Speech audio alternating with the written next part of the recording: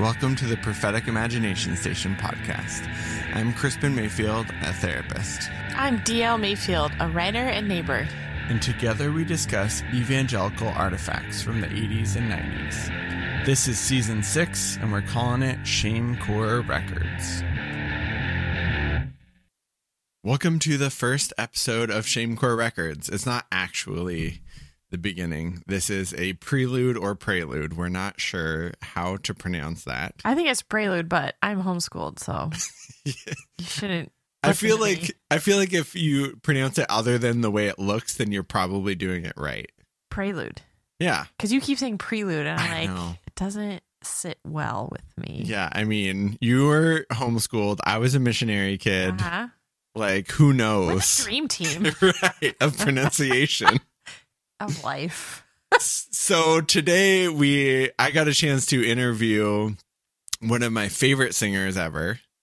Why are you shaking your head? I want you to keep going, but I have something to say. Okay. So there's a movie coming out this spring called Electric Jesus about a Christian band in the 80s that formed to make Jesus famous. And I got a chance to interview the director and also the person who wrote the music, who is Daniel Smith from Danielson, who is like one of my favorite musicians ever. Yeah, I don't know if I ever told you this, but like a few years ago for your birthday, I actually like went to Daniel Smith's website because they sold like really weird, one of a kind like art pieces and like felt hearts and stuff. And but I think this was like a few years like after they had done their website, so there's nothing for sale. And I emailed him and I was like, my husband just loves you so much. Like, I'd love just to have like a handcrafted something for you to give to him. And then he never emailed me back. Oh. Did I ever tell you that? No, you didn't. Yeah. You see, never meet your heroes. Never meet your heroes. So like Daniel Smith, if you're listening to this, I really wanted to get my husband a funky gift and you never emailed me, but that's totally understandable. But Danielson was like this band that I was never quite into like when they were around. I think I was just slightly too young and too into MXPX. But then the lore of Danielson continued to grow to the point where I actually bought, so I was really into like literary magazines for a while. And The Believer is this one that I was really into. And they did an amazing interview with Daniel Smith. And I actually bought that copy of Believer magazine at Powell's here in Portland and have hung on to it for years. And it's just the coolest article. It's still sitting on our shelf. Yeah. And it's amazing. I mean, how would you explain Danielson? It was originally the Danielson family. It's a bunch of family members who do like, they were the most theatrical of Christian bands, right? Mm-hmm. Like the lore is when they would do the album about the fruits of the spirit, right? They had like a paper mache tree costume and stuff like that. Yeah, like they dressed up as fruits of the spirit. They would also dress up in like nurses' costumes. Yeah. I think that was a different album, maybe. See, we're not experts on Danielson. No, we just like it a lot. We just really appreciate the creativity, and you love the falsetto. Mm-hmm. Yeah, I mean, that's the other piece of this is that Daniel just sings in what he calls a screeching falsetto with lots of like kind of childhood sounding instruments mostly. You know, we watched the documentary about Danielson. I know. I was thinking about that. Yeah. We should watch it again. I know. We'll link to it in the show notes. Uh-huh. I mean, there is so little true creativity allowed to flourish in Christian spaces. It's incredible. And so when somebody is able to do it, it's just mad respect, man. Mad respect. Yeah. And Daniel, just to give you all an idea, I'm just going to play a song that we reference in the interview. And this song is about taking back the middle finger. So the idea that all of our body is redeemed by God. And basically he says the middle finger's got no stinger. The middle finger's got no stinger. Hold the stinger from a finger. We're taking the power away. We're taking the power away. The middle finger's got no stinger. And what's great about it is, so he plays the song, and then it's a really short song, and about halfway through, like maybe a minute in, he just starts sort of like preaching and like screeching at the top of his lungs about like, take back the middle finger, shake hands with the middle finger, get him up right now. And at one point he goes like, I said, get him up. And it's like, I just loved it so much when I was a teenager. It's brilliant. Yes, it really is. And confusing. And imagine again, someone doing this on stage wearing like dressed up as the fruit of the spirit. That They is were very Daniel. into costumes. Yeah, I just love all of it. Yeah. And if you're like, who is this man and band that has been lurking in the shadows of like indie Christian music? Sufjan Stevens. Oh, thank you for saying his last name because I didn't know who you're talking about. Sufjan Stevens. You know, the other Sufjan, the Stevens one. Yeah. Mr. Stevens. Okay. Okay, now we're on the same track. Great. Do people call him Mr. Stevens? I don't know. We met him once and he was wearing black leather pants. Anyways, keep going. We met. That's a whole story. Yeah, Sufjan started touring with them, and basically that was where he started his musical career, was with Danielson family. Mm-hmm. Also, Daniel produced a Me Without You album, which is really cool. The weirdest one, to be perfectly honest. Well, what else would you know, expect? I know. The one about circus animals, if that means anything Exactly. to you. I mean, it fits. Yeah. Yeah. So I got a chance to talk with Daniel and Chris, who wrote the movie, and really, I enjoyed this movie for a lot of reasons, and it really just brought back those evangelical being a teenager vibes. One of the things that I talk about early in the interview that I was like, I feel like I should clarify this. I talk about rededication. Is that a universal evangelical thing to have like these like times of rededication? Yeah.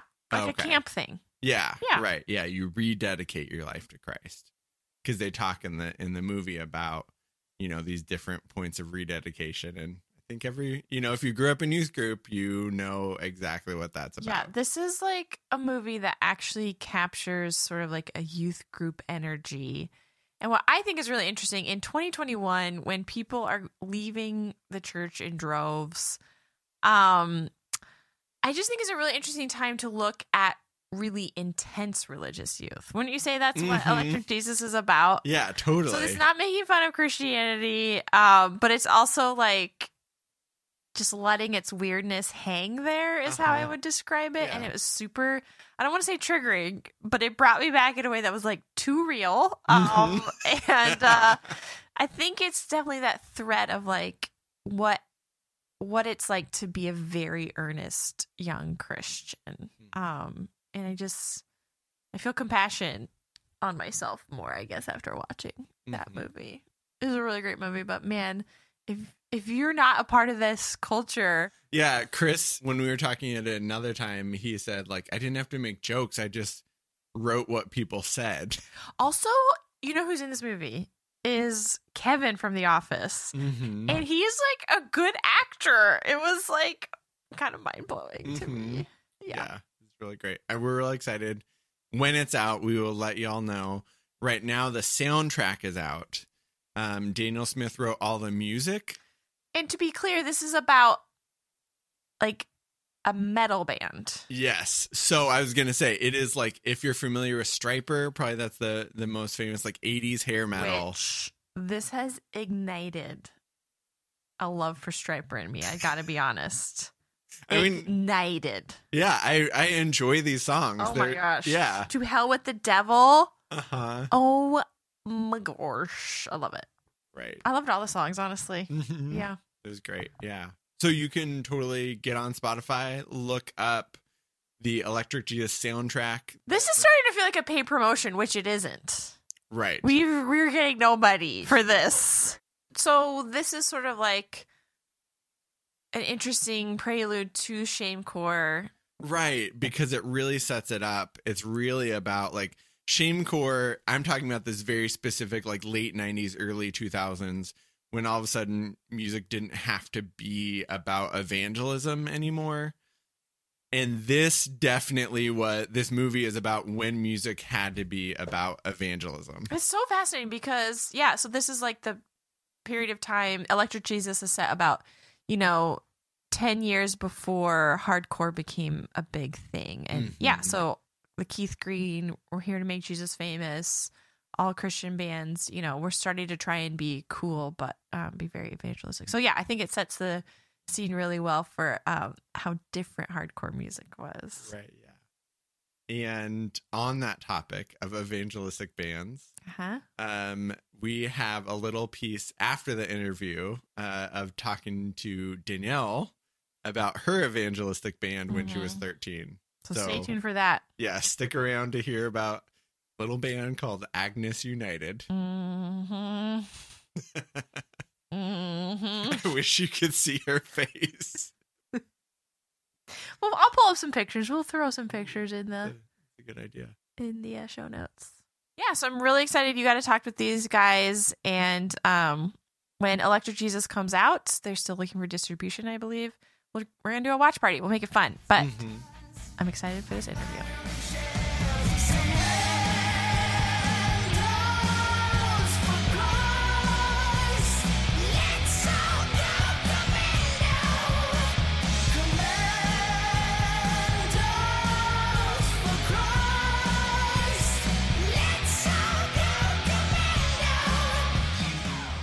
Crispin, Daniel and I are going to win a Dove Award with the Electric Jesus soundtrack. That's the goal. We wrote our goals and we started working on it. We wrote our goals on the big idea, the vision board, and at the top was Dove Award. Top. It's Dove Award. Yeah, that's right. But that's the main motivation of this entire project. Yeah. Well, for me, if we do win, or we're at least nominated, we will go, and I get to get a Danielson uniform because I want to go as a Danielson member. You're telling me, Daniel, you're saying that like your music hasn't like been winning Dove Awards all these years? That's not a one. Poor guy. Not when you sell into the dozens. Oh man. Well, let me go ahead and introduce you two. I am here with director Chris White and musician Daniel Smith talking about their movie that's coming out soon called Electric Jesus and the soundtrack, which is out now. Yeah, so if you know the Tooth and Nail Records catalog well, then you'll know Daniel Smith from the Danielson family. I'm going to try to not fanboy too much because I've been a fan of your music for many years. And when I was in college, I conscripted my younger siblings, into forming a band where I sang in falsetto. We recorded like a couple of songs, but I was going to ask, how many copycat Danielson bands are there in the world? Well, that's the first I've heard. But I'm flattered. That's amazing. Did it work out? Did you guys become famous? No, I mean, we didn't make it into the dozens. So, you didn't even make it into the dozens. Wow. No. Okay, well. Yeah, right. But move on to other things. I just put it up on. I had to track it down and put it up on Bandcamp today on Twitter because people were asking for it. So. Oh yeah, and I love that. That does kind of reduce down to the core of what we are is family bands screeching falsetto. You have to use the word screeching though. Yeah.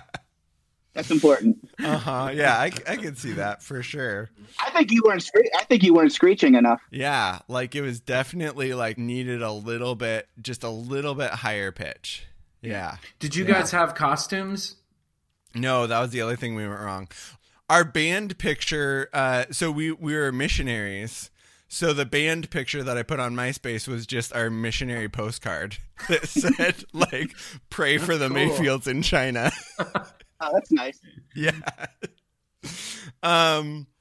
But yeah, here we are. Let's see, that was college. So 15 years later. And I'm a therapist, so I want to talk about music stuff, but first I wanted to talk to you about shame in evangelical culture and kind of how that shows up. And maybe it's just my eyes kind of watching the movie, but I see it kind of lurking in these different scenes and throughout the movie. And I think like where you first sort of see that is in one of the first scenes. They're talking about rededication, right? The protagonist, and he says, I got way off in middle school.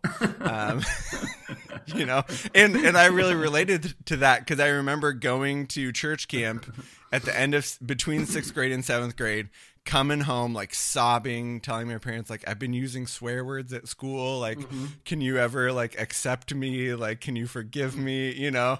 I just felt so convicted. You know, it's a joke in the movie, but it actually is also not a joke because that's the story of so many of us. And it says so much about like a faith culture where a middle schooler can get off the path. Well, I'll say this about, I had never seen a movie where people talked like we talked when I was growing up. And by we, I mean me and my youth group friends, because there was it was weird. There was definitely a blend of just, you know, young preteen and teenage jocularity between people. I mean, we joked and we had fun and we, you know, we were aware of sex. We knew we weren't supposed to have it, but we were aware. But there was also this, you know, in that culture I grew up in a Southern Baptist church in South Carolina and in a, you know, not don't dance kind of Southern Baptist. I mean, it was like, we could watch MTV and go to movies. We just couldn't do anything in the movies that we saw people doing. But there was like a sincerity in the language of how we talked about faith. You know, there's actually a song on the soundtrack called We Just, and it's like a worship song. It's supposed to be the worst worship song ever, but all the lyrics say is "We just" over and over, and it kind of refers to those prayers, those "we just" prayers, like Lord, we just come to you, Lord, we just. It's this diminisher that's in every intense prayer session that I can remember, and I'm not sure why it was this weird diminisher where all I'm asking you for, God, is to, you know, help me at school this year, not get off the path, whatever. But there was a lot of sincerity, but it was, I think your key word here is shame. There was definitely some shame. You know, there's a sequence in the movie that's kind of uncomfortable to watch where the main character's in love with this girl and he's like many of us were, just kind of quiet and, you know, he talks to her, but he's not declared himself or anything. And he's seen her kissing a boy, like at some show, and he just becomes enraged. He becomes brokenhearted and angry and sad. And there's a scene where we would call it slut shaming. He basically makes her feel incredible shame for kissing a boy, which I would argue is not a sin. And I don't even think Eric would even think it's a sin. He's just brokenhearted, but he's in that world. So the thing that comes quickly to him is girls, you know, there's a gender dynamic going on here, but also you can't do stuff like, you can't sin like that. It's bad to sin, and you sinned. And he throws that at her and pretty much forces her into a position where she has to apologize. You know, we see her the next day say, "I'm sorry, and I'm so grateful for godly men like you in my life." You know, one of the most ironic lines in the movie, maybe. So yeah, that culture of shame definitely permeated the world I grew up in. Yeah, sure. that scene, I was like, I've never seen myself represented in a movie so well. That if you couldn't be a jock, or you couldn't be the lead singer, or you could be like the spiritual guy. Yeah, and that's kind of what we see him do in this movie. It speaks to the hierarchical, you know, patriarchal nature of evangelicalism. Of like, I'm by correcting you. It's like this.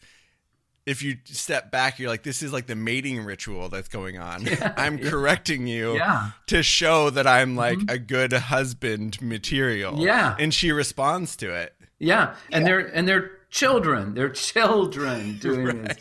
Yeah. Even the idea of making Jesus famous and going out.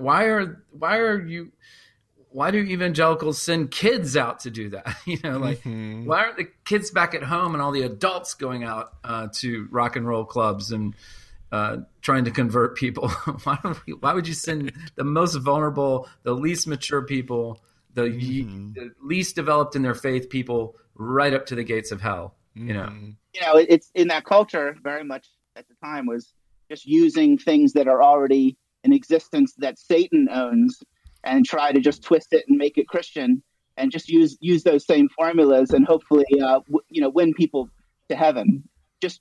But using the existing structures of, whatever kids playing in a club. Everybody else is just having fun, but this band, they're there to do a job, Mm-hmm. Yeah. Right.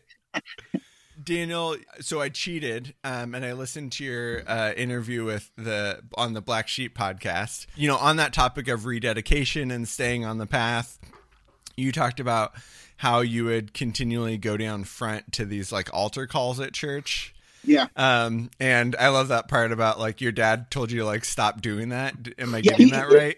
He said stop doing that. It worked the first time. Yeah. Reflecting on that now, like what was that impulse to like go down front each time? Well, it was Sunday school, right? So it's all kids, and whoever the leader of that service, whoever that was, had some bad theology because they were teaching that you're responsible for anything happened from the last time you came down front, and if you die, right, then there's some sins that you will be accountable for. So you really should, just to be safe, you should just come down every week and clean it up. Mm-hmm. Gets a good turnout. Well, it makes kids really scared, which is a good way to control them, Mm-hmm. at least for a while. Well, it's also when they do those altar calls a lot, they would say every head bowed, every eye closed, nobody looking around. If you feel like God wants to do something in your life tonight, raise your hand. So I was head bowed, eyes closed every time, not looking around. But I remember one time looking around, and the youth pastor, whoever evangelist, would be saying like, "Oh yes, I see that hand. Bless you. I see that hand." Yeah, and I was looking around. There were no hands. It was a trick. To make us like. So, well, I guess there's a bunch of hands up, so I can go ahead and put my hand up now. Right. And you're like the only guy holding your hand up, but but that's the shame part of it, right? You're not looking around. Nobody will see. If you have sinned, please raise your hand. Mm-hmm. I can't believe you peeked. I can't. I confessed that later. That's why I went down front. I peeked when you said don't look around. You should be ashamed.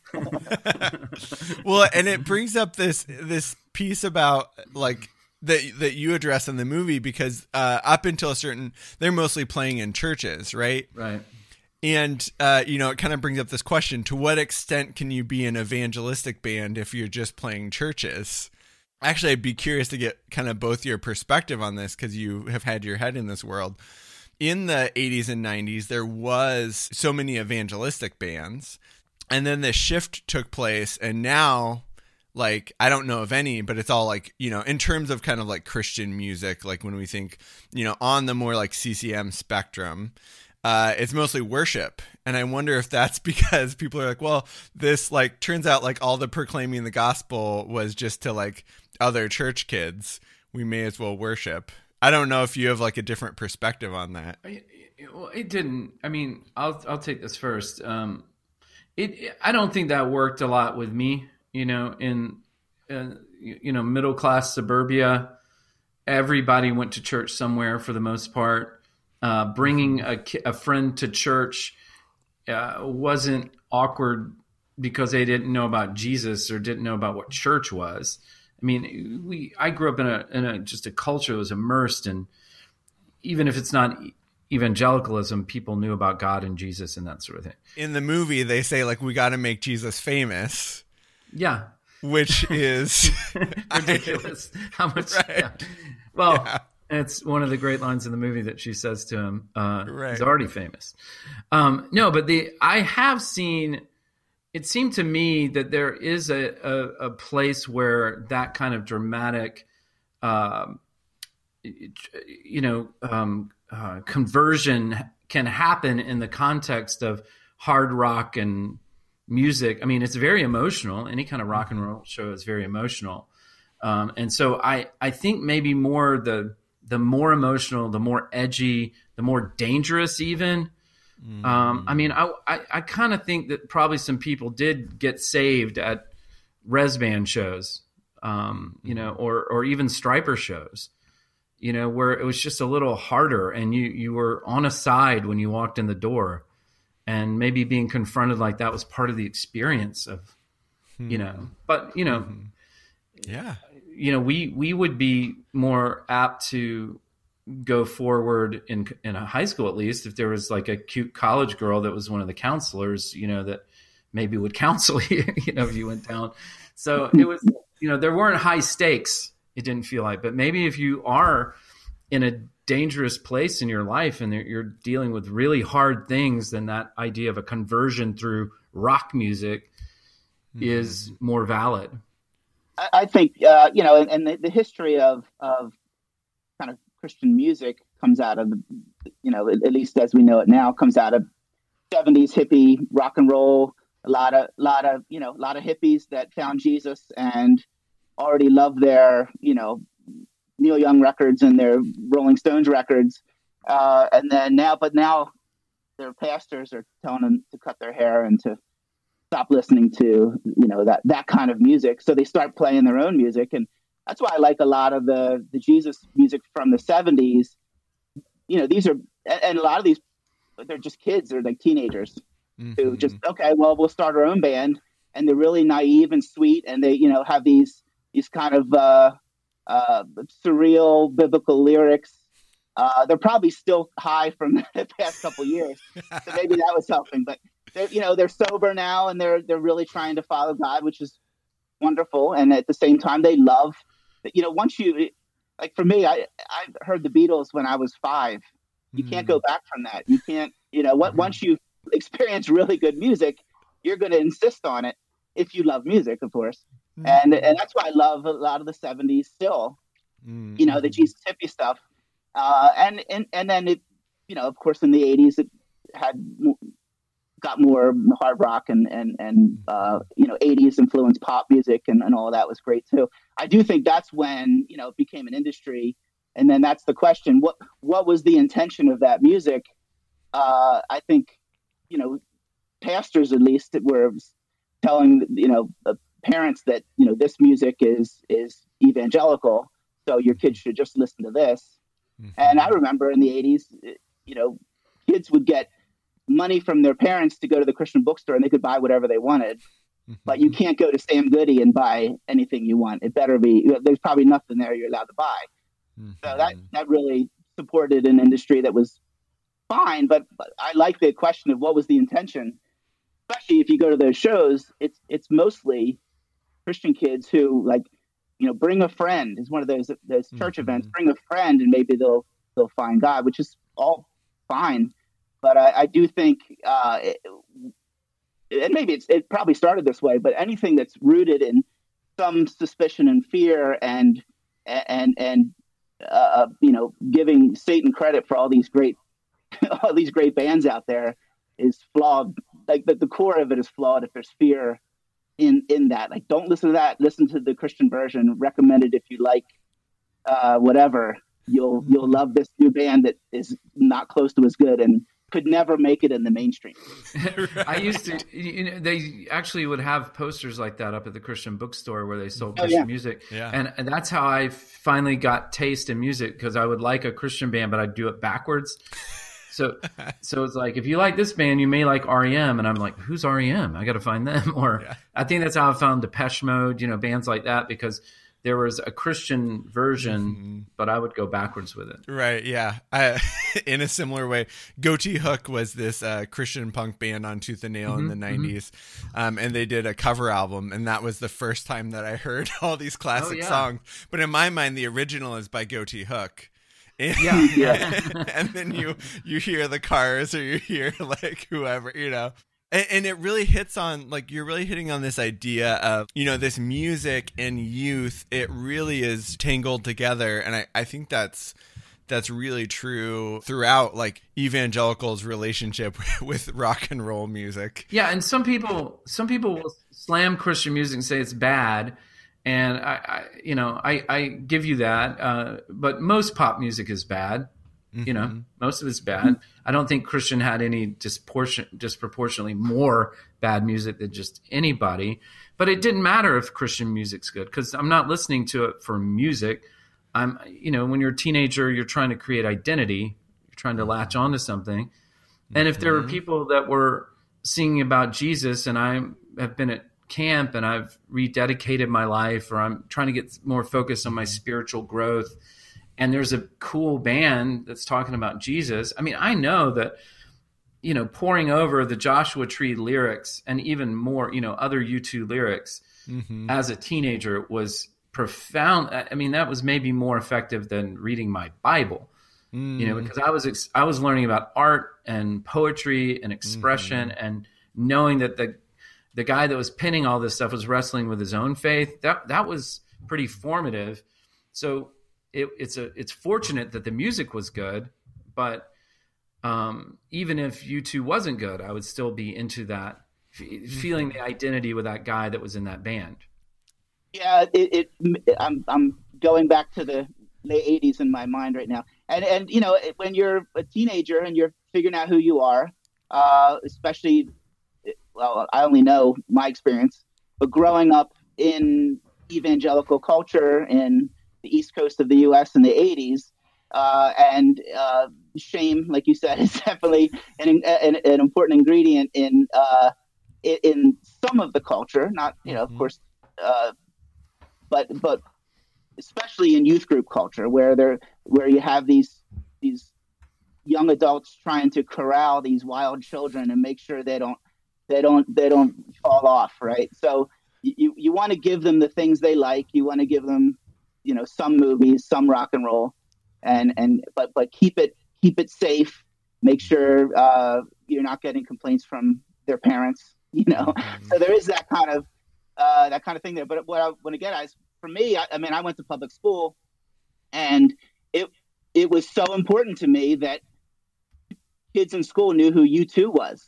Like, that meant the world to me, that Sunday Bloody Sunday was on rock radio, and here's a band that I can finally relate to, or connect with others. That's what I mean. And be proud of, and even if only three out of four were Christians, that was good enough for me. Yeah. Even though for some that meant they were not a Christian band. They didn't listen to the bass line because Adam wasn't a Christian. That's right. Well, the bass player in U2 is superfluous. Anybody can play bass for U2. Well, those bass lines were inspired by Satan. Yeah. It's either There's or. a spiritual battle within the song itself. Satan in the form of Daniel Lanois. He was channeling. Yeah. But and probably because I've always dreamed of making my own music and all that, but I respected music that survived out in the mainstream, and that brings up the joke we used to have when Danielson first came out, is all the Christian magazines, because there were at the time Christian music magazines, there were no bad reviews. They would just not review something. They would just ignore it, but it was all positive reviews of anything they covered. So there's no critique. It's not thought about as an art form, as something like, oh, well, these artists have. I mean, it was, of course, there were a lot of great artists. I'm not saying that, but kind of mainstream culture, at least. Everybody's art gets a magnet on the refrigerator, right? Everything gets up there. Because it has a greater function, and it's called Jesus. It's like, right, which is really embarrassing. Yeah, right. One thing that the movie really made me think about was this. I was thinking about, being a teenager, you're dealing with school, you're dealing with relationships with your parents and your friends and romantic relationships. And then you're trying to figure out your identity, and you have to manage this whole God thing too. So making this movie and just spending so much time, kind of following these teenagers or writing these teenagers, I wonder what you learned about the internal world of people that grew up in this setting. My journey of authoring, and in that process for me, I think there's so much emphasis placed on where you in your spiritual walk and journey? Where are you with God? What are you doing for God? What are you doing to share the gospel?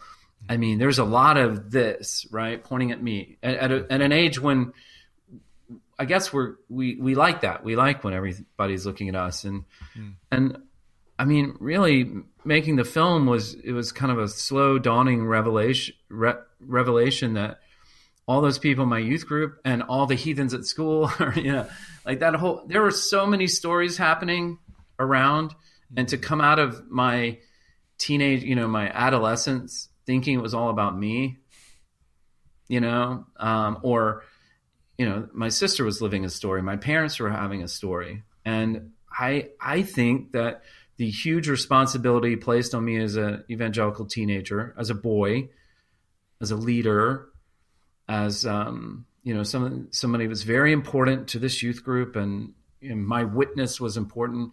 I think that made me miss a lot of things happening around me. And that's all of us. We all are that, but making the movie especially was just this thing that was supposed to be, on some level, me reflecting on my teenage youth group years was like, oh yeah, you weren't the star of the story, So that was pretty big. Yeah, that makes a lot of sense. And that is generally the teenage brain, right? You're just, you're developing, and you're just all self-consumed, and everything's so intense, right? Everything's so important and intense, and it's just you're in your own world, and I was that way, and my teenagers are that way right now. And what if a youth minister said, "Hey, Chris, it's not all about you. Yeah, you're probably going to, go out and try to save people. However you want to do it, you're going to fail." Who wants eternity advice from a 15-year-old? maybe a 14-year-old. I don't know. Can you imagine if a youth leader said, "Chris, just relax, have fun, okay? Right. Here, have a beer. Have a beer. Come over. Just relax, okay? God's in control. Yeah. Just go play some ping pong, Even as you say that, though, I'm like, oh man, I wish someone had told me that. I know, wouldn't that have been nice? Or just you can listen to Def Leppard. You're not going to like it in about 5 to 10 years. Yeah. But listen to it. Yeah. Yeah, it's music for your age right now, because it's not going to last long.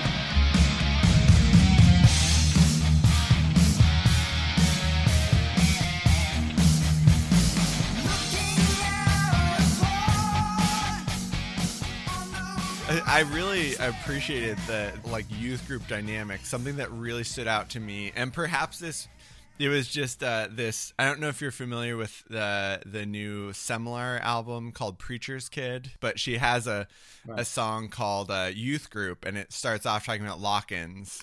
And my wife and I listened to that album the morning after we watched your movie, and I was like, this is just perfect.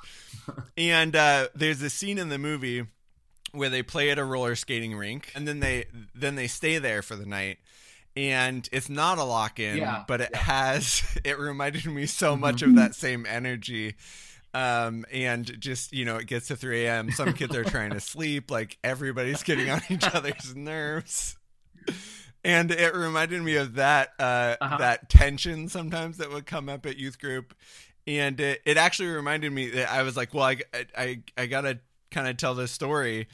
So, Daniel, you have this old song called Between the Lines of the Scout Sign. Yeah. About reclaiming the middle finger. Middle finger got no stinger. Yeah, right. And so we would play that at youth group. We would someone would bring a CD and put it in. And we're all flipping each other off. Right. And of course our youth leaders are like, stop, and we're just running around. Yeah. And then it gets kind of aggressive. People are starting to wrestle. And and I think the energy of, every youth group has had that experience of especially all that energy of you know, of the tension and pushing against things, and the youth leaders that are like trying to let things roll off their back, but really like they're really annoyed. I think that's fantastic. I'd love to see that music video for that song with kids just like youth group kids flipping each other off and wrestling and fighting.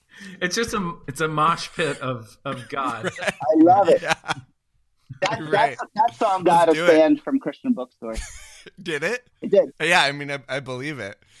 It's a fantastic song. All of your body is redeemed except for your middle finger. Right. Yeah, that song, in a way, sort of like points to where the movie ends up, and I don't want to like give away too much, but one of the things that you talk about is like, what if music is for music's sake, which is what we've been kind of talking about along the way. And I was curious, Daniel, I wanted to ask you, because I think on the surface, if people listen to your music or, you know, saw a video of you dressing up as the fruit of the Spirit, it would be pretty easy to read into that like you have this like evangelistic intention or this kind of churchy theological intention. And I wondered, for you in your career, like, did you start out making music for music's sake? Oh yeah, I mean the passion of wanting to write great music that is interesting and original and exciting is what drives me from the beginning. It still does. And then when it comes to thinking about lyrics and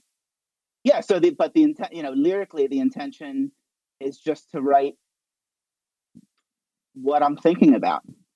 So a lot of times it's going to be trying to speak about a spiritual journey, and there's never any evangelizing. I'm not trying to sell anything. It's really what I imagine anybody writing anything is. Hopefully they're coming from a place of trying to be personal and transparent and just speak about whatever, you know, process of the day they're going through. And so that's where these words come from. A lot of times they tend to be thinking about spiritual ideas combined with just everyday life, because that's what I think about. So that's where it's going to come out. Obviously, the middle finger song, Between the Lines of the Scout Signs, was an absurd concept that was supposed to be absurd and supposed to be so silly and so dumb that people would say, of course, our entire body is redeemed. So that was just and it's actually not a very great song either. I wish I had spent more time on the music, but that was a concept song. I like it, so I wouldn't change it. I sure am yelling a lot. I'm preaching at the end there. I mean, that's how I can imagine this video playing out. Yeah. Oh, yeah. Is it's a youth group, and you get up on stage and you're just preaching about the middle finger.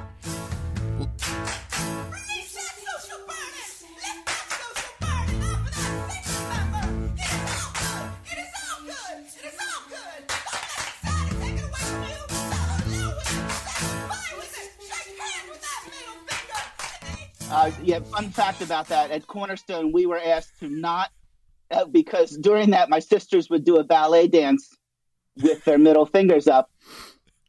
It was very graceful. We were asked to not do that because there was press there from, mainstream press was there covering the festival. And they didn't want shots of my sister in nurses' uniforms doing the ballet with middle fingers up.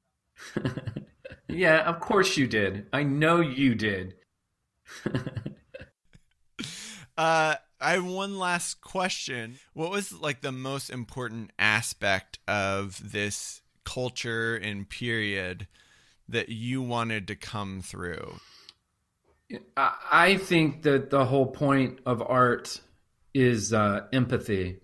I think it's a pursuit of empathy, and so the biggest thing was I want to be kind to these people.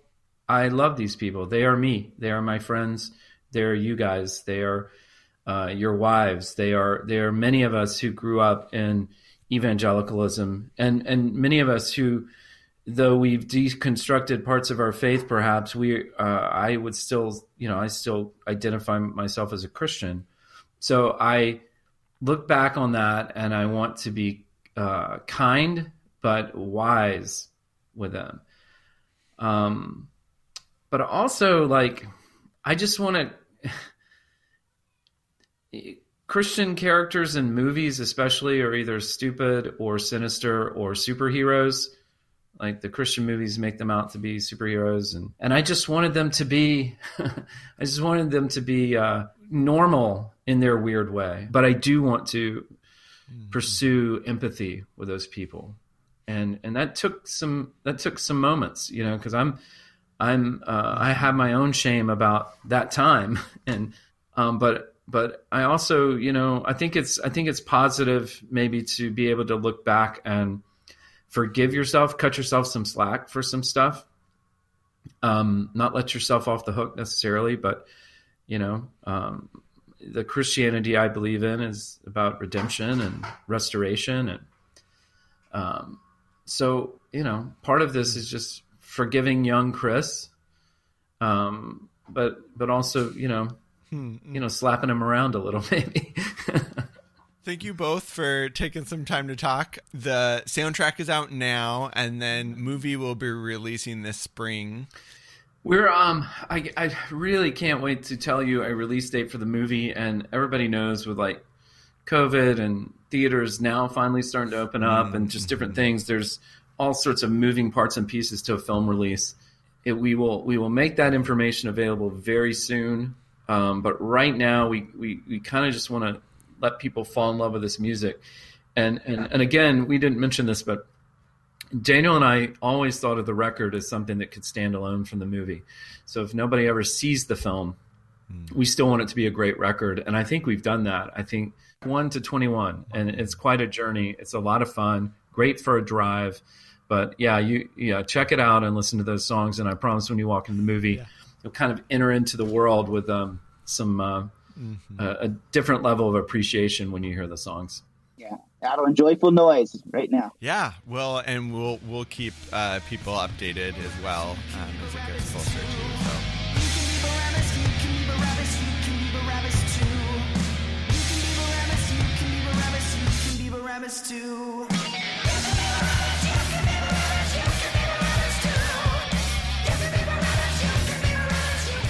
So many of these bands started out as an evangelistic endeavor.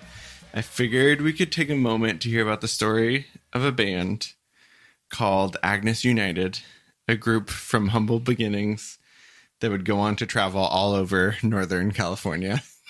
Oh my gosh, the big time of Northern California. Right.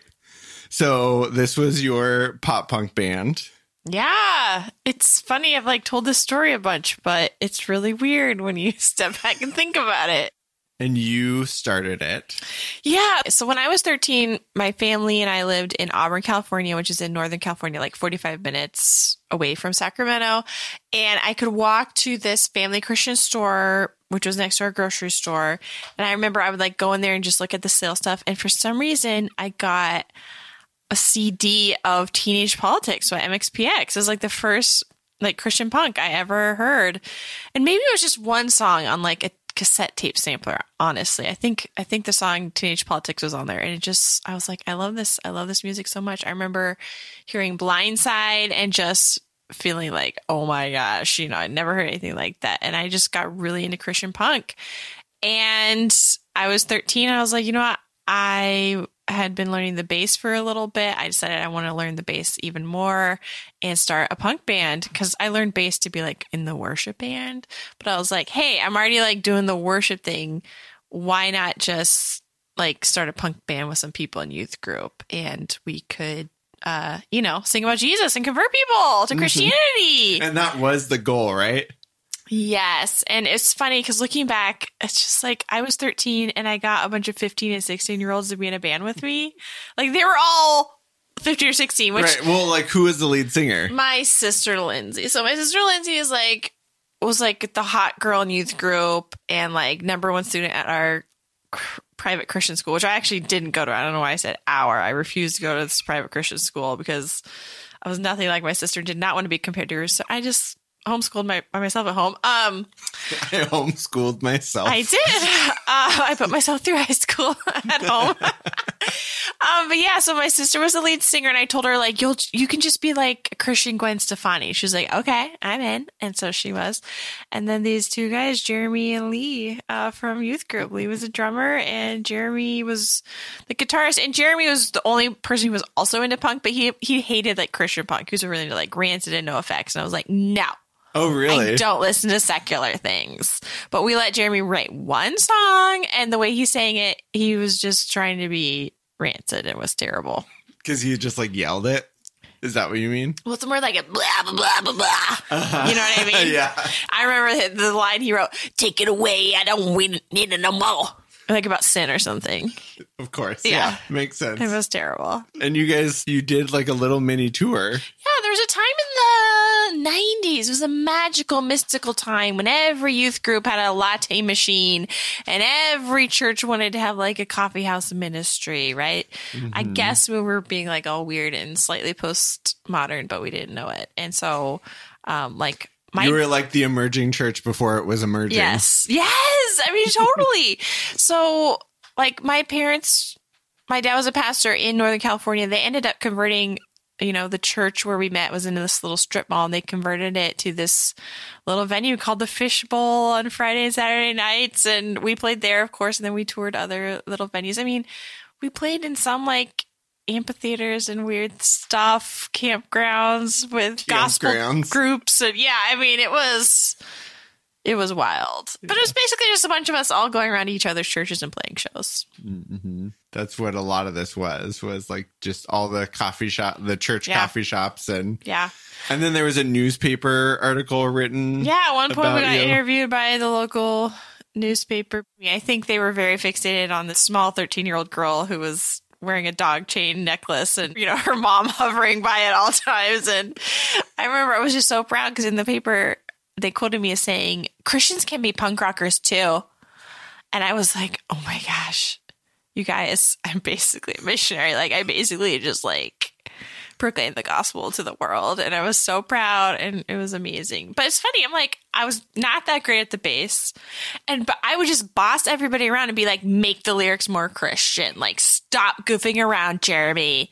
And, I was like 100% the moral center and also like the ambitious one, which is fascinating. Like looking back on it, it's because I had a goal. The goal was to reach people for Christ. So I loved all these Christian shows because there was so much energy of like, first of all, there's the energy of like repressed Christian youth being slightly like letting it out slightly. Right. So there's that. But then for me, there's that added element of like, oh my gosh, we're not just like moshing and dancing and screaming and like being normal teenagers. Like we're doing this for God. And there could be people here who don't know about God. It was like a big thing for me. So you've talked about like being a woman in the church. Mm-hmm. There aren't a lot of options. One of them is to be a missionary. Mm-hmm. And for you being 13, it was to put together a punk band. Again, like how ballsy is this? I didn't know. First of all, I didn't listen to none of the bands I listened to had women in them. Mm-hmm. Right. And then when we played all these shows everywhere, like there's no girls in these shows, like ever, like hardly even the lead singer, which my sister was. Mm-hmm. And like to have a girl, well, first of all, like a middle school girl bass player, you know what I mean? Like that was kind of weird. And people definitely treated me like a little kid in the room, but also sort of like a little bit of respect. You know what I mean? A little bit of respect. So I think I was just so outside of the norm. I didn't even consider that I wasn't represented at some point. Although there's all this like stuff now looking back, I'm like, oh my gosh, people totally thought I was a little lesbian because I cut my hair. I only wore like boy clothes and totally modeled my life after like skater boy fashion. But I think I was just doing that because I like these punk rockers. I wanted to be like them. And there's literally no girls in that scene. So I dressed like a boy. So how did it end? Oh my gosh. It was so tragic and so dramatic, Crispin. Wait, is this why you love the movie That Thing You Do? Me and my drummer Lee, we watched that movie like almost every night one summer when we were in the band together. Anyways, no, my sister Lindsay went to college. Oh, so yeah. And then I moved to Oregon. Mm-hmm. So the combo of the two. By the time I moved to Oregon, I was like, I'm over punk, and like, if I use my gifts, I will use them for the worship team. And then I ended up like hating worship team and always ratting out all the people on the team who smoked weed because I'm a narc. You know what I mean? You know I am. I do.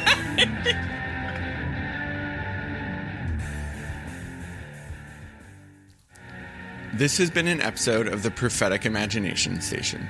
You can follow us on Twitter or Instagram, where DL is often talking about weird bits of Christian media. Find us on the web as well. Also, we love getting emails from listeners. You can find the links to our website, handles, and email in the description of the podcast episode. Support the show on Patreon and get monthly extra episodes on evangelical culture for as little as $1.50 a month. DL's book, Myth of the American Dream, is available anywhere you get your books. And lastly, artwork for this season was designed by Zach Bard and theme music by Forrest Johnson. Join us next week as we start the deep dive into Christian hardcore and what it tells us about the emotional experience of growing up evangelical, even if you never listened to the genre itself. Thanks for listening.